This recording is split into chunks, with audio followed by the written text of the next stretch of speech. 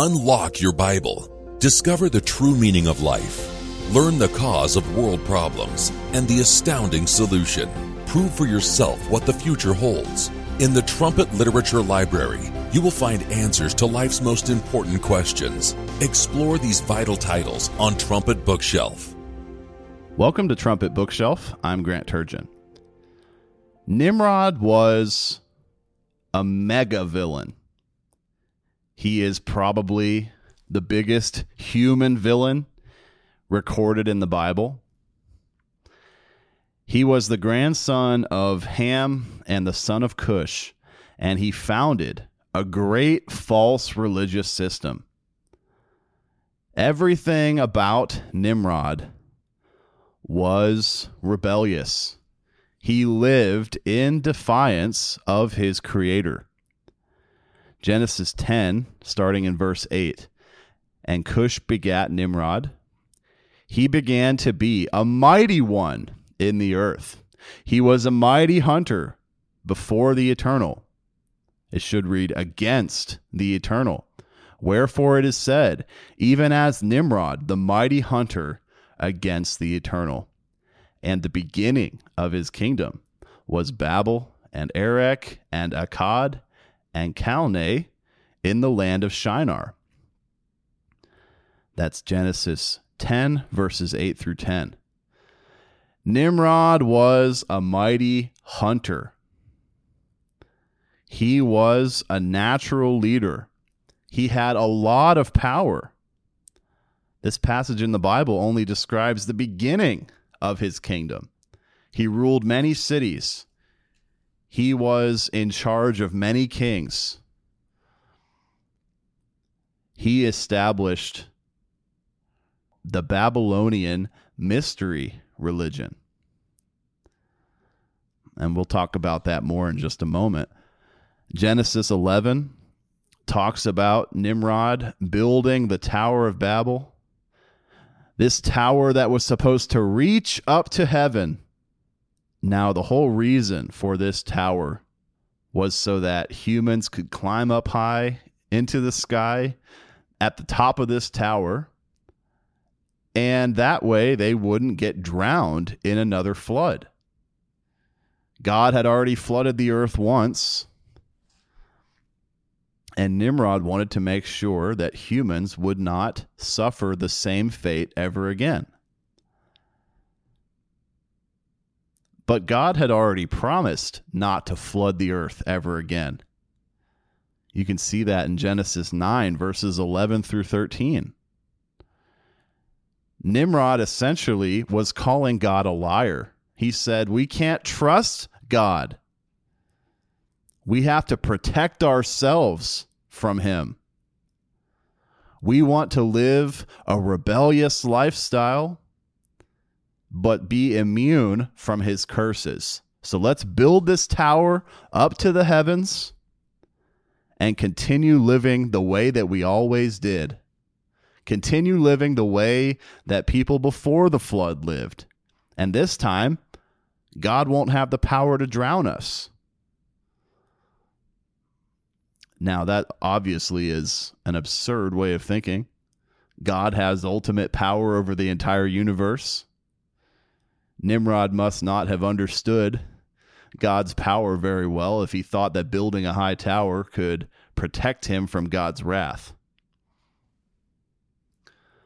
But God did not kill these rebellious people who were building the Tower of Babel.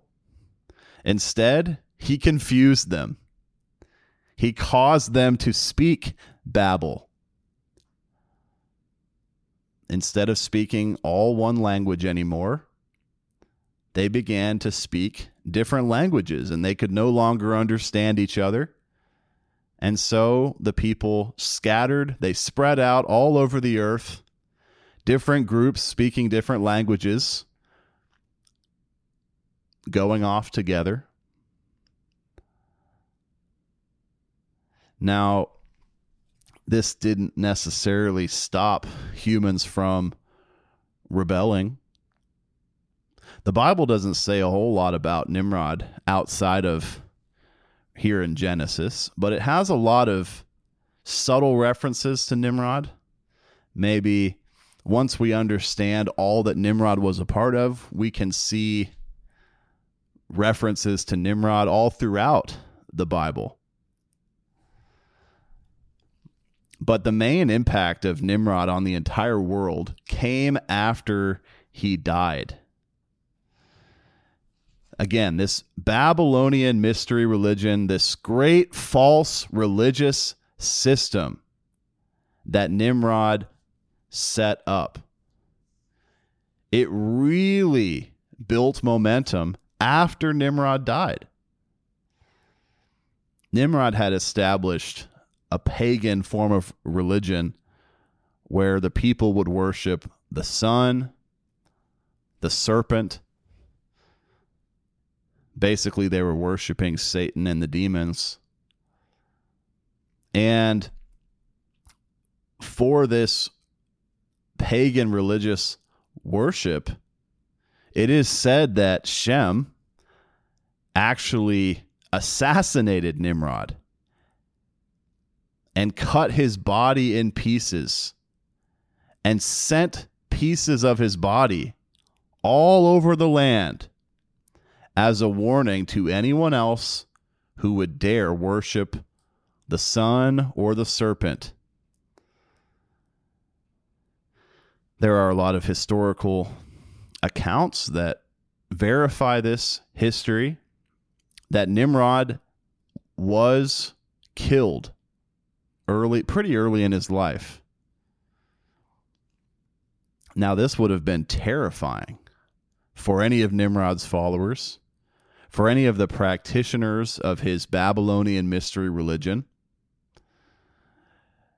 Because if someone could get to Nimrod, a man with such great power over so many kings, they could easily become the next victims. Nimrod's followers didn't have nearly the power that Nimrod had, and yet Nimrod was taken out. So what about them? This obviously created a lot of fear among Nimrod's followers. People were afraid to worship the sun and the serpent like Nimrod did. This pagan worship wasn't just idolatry, worshiping inanimate objects and parts of the creation rather than the creator. It also involves such things as child sacrifice and sexual perversion, just a decadent, hedonistic religion. And the people still wanted to worship this in this false way. However, obviously, the repercussions were pretty dramatic. They didn't want to be chopped in pieces like Nimrod was. So they decided to keep worshiping the way Nimrod did, but in a more secretive manner. It would be a mystery to anyone outside of their religion. They would set up an entire system of worship where secretly they were still worshiping the sun and the serpent, but those idols were represented by something else that outsiders would not recognize. This religion originated in the city of Babylon. It was a mystery to anyone outside of that religion, and therefore we call it the Babylonian mystery religion. This false religion has spread over the entire earth, and it's mainly because of the efforts of Nimrod's mother, Semiramis. His mother was also his wife. Mother and son got married, as sick as that is. But after Nimrod died, Semiramis decided to make sure that he was remembered as a god. Nimrod already thought of himself as a god while he was alive, and Semiramis wanted to make sure he was also remembered as a god when he was dead. So, Semiramis gave birth to an illegitimate child and claimed that he was begotten by a spirit as the rebirth of Nimrod. It was Nimrod reborn, apparently. Now, actually, it was her son Tammuz.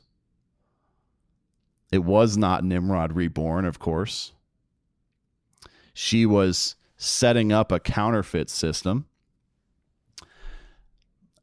Semiramis knew that a Christ child would come on the scene in the future, and he would be the way for human beings to obtain eternal life. Semiramis was familiar with the teaching of Noah, the preacher of righteousness. So she knew about the coming Son of God, how he would be born of a woman through immaculate conception without a physical father, just Christ's mother being impregnated by the Holy Spirit. And that's how Christ came into existence as a human. So Semiramis took this story, this prophecy of Christ to come in the future, and she counterfeited it. She said, that's exactly how my child was conceived, by a spirit. And my son is actually the rebirth of Nimrod. And Nimrod is the savior of all mankind. This was a deadly mix of paganism with a story that sounds very similar to the truth of the Bible. It was sun and serpent worship combined with the teachings of the Bible about a coming Savior for all mankind. It was the Babylonian mystery religion. Nimrod was worshipped as a god in this religion, as the Savior of all mankind. He was given the name Baal, which is also the name of a false god featured throughout the Old Testament of the Bible. So anytime Baal is mentioned in the Bible, it's actually referring back to Nimrod. So that's one way that Nimrod is actually referenced throughout the Bible. This religious system really did spread around the world. In any culture, in any religion where there's a mother-son dynamic, it does point back to Semiramis and Nimrod.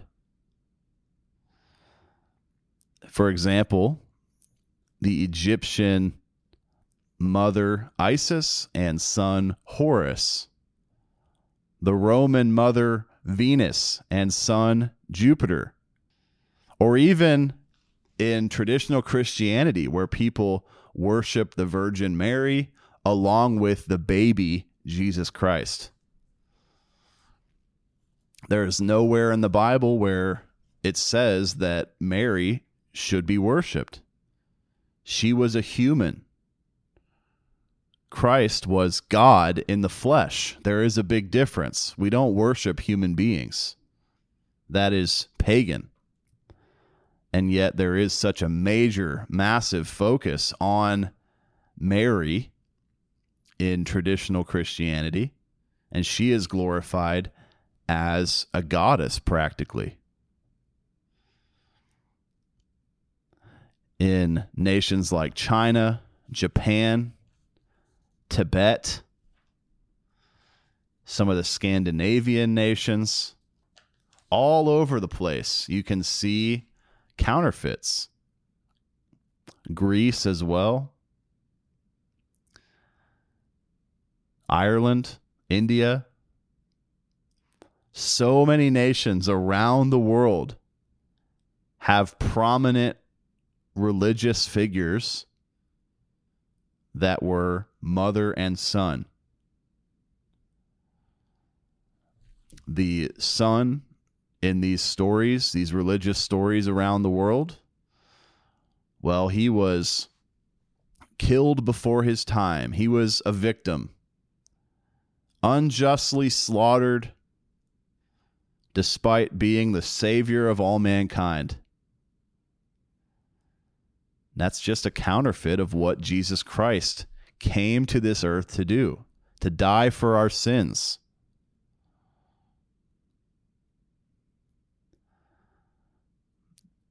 Now, for some reason, mankind is very, very stubborn.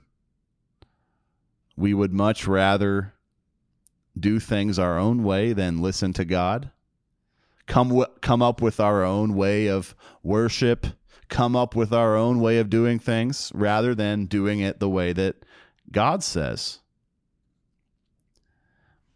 And this is such a prevalent problem that even in God's own church, women weep for Tammuz. You can see that in Ezekiel 8, verse 14. We have a book titled Ezekiel, the End Time Prophet, available to you for free at thetrumpet.com, in which Mr. Gerald Flurry thoroughly proves that this passage in Ezekiel is about God's rebellious church in this end time.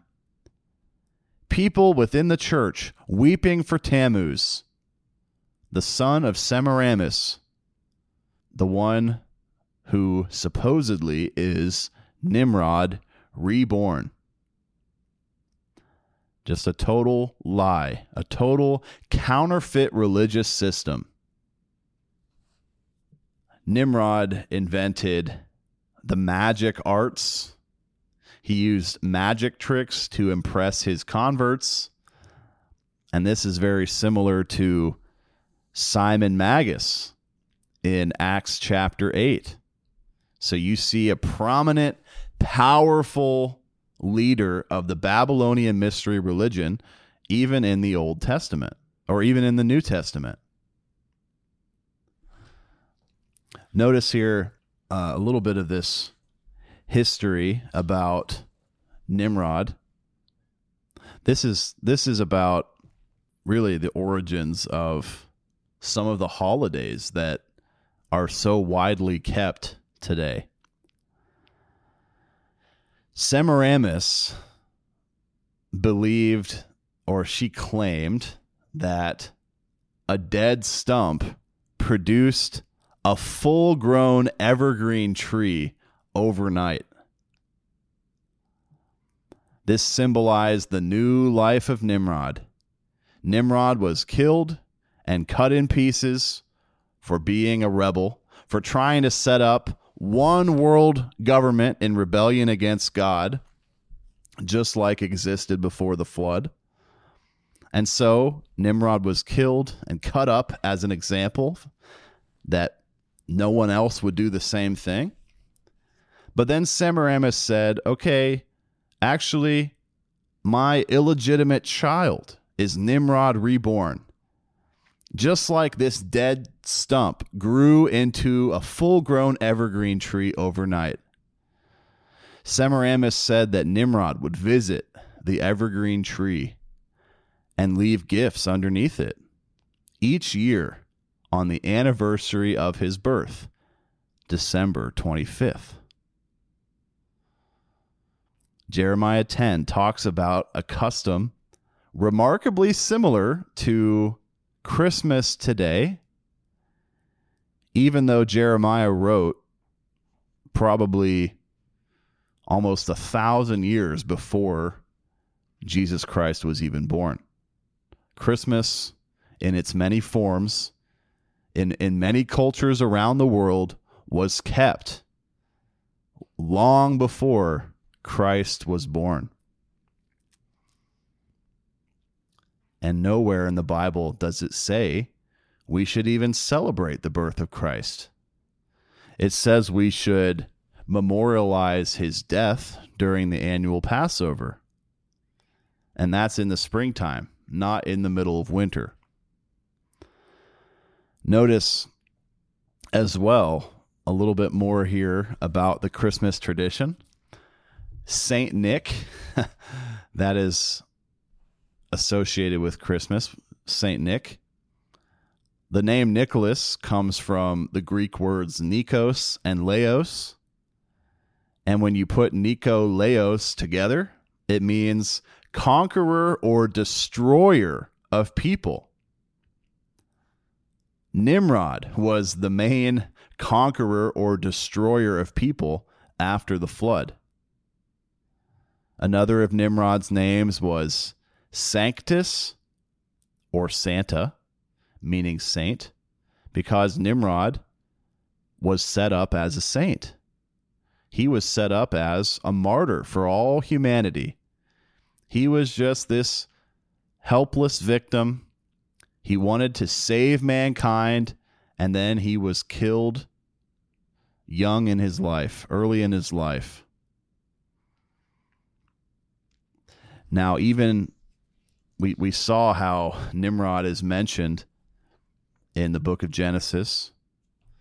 He's mentioned all throughout the Old Testament whenever the word Baal is used, or in Ezekiel 8, where Tammuz is mentioned, like we said. But also here in the end of the Bible, in the book of Revelation, Nimrod is also mentioned, if we understand enough about Nimrod to know what this is talking about. Revelation 2, verse 15. So have you also them that hold the doctrine of the Nicolaitans, which thing I hate. This is talking about the Pergamus era of God's one true church. Nearly 2,000 years ago, even God's own church was getting into the doctrine of the Nicolaitans. This is getting right back to good old Saint Nick.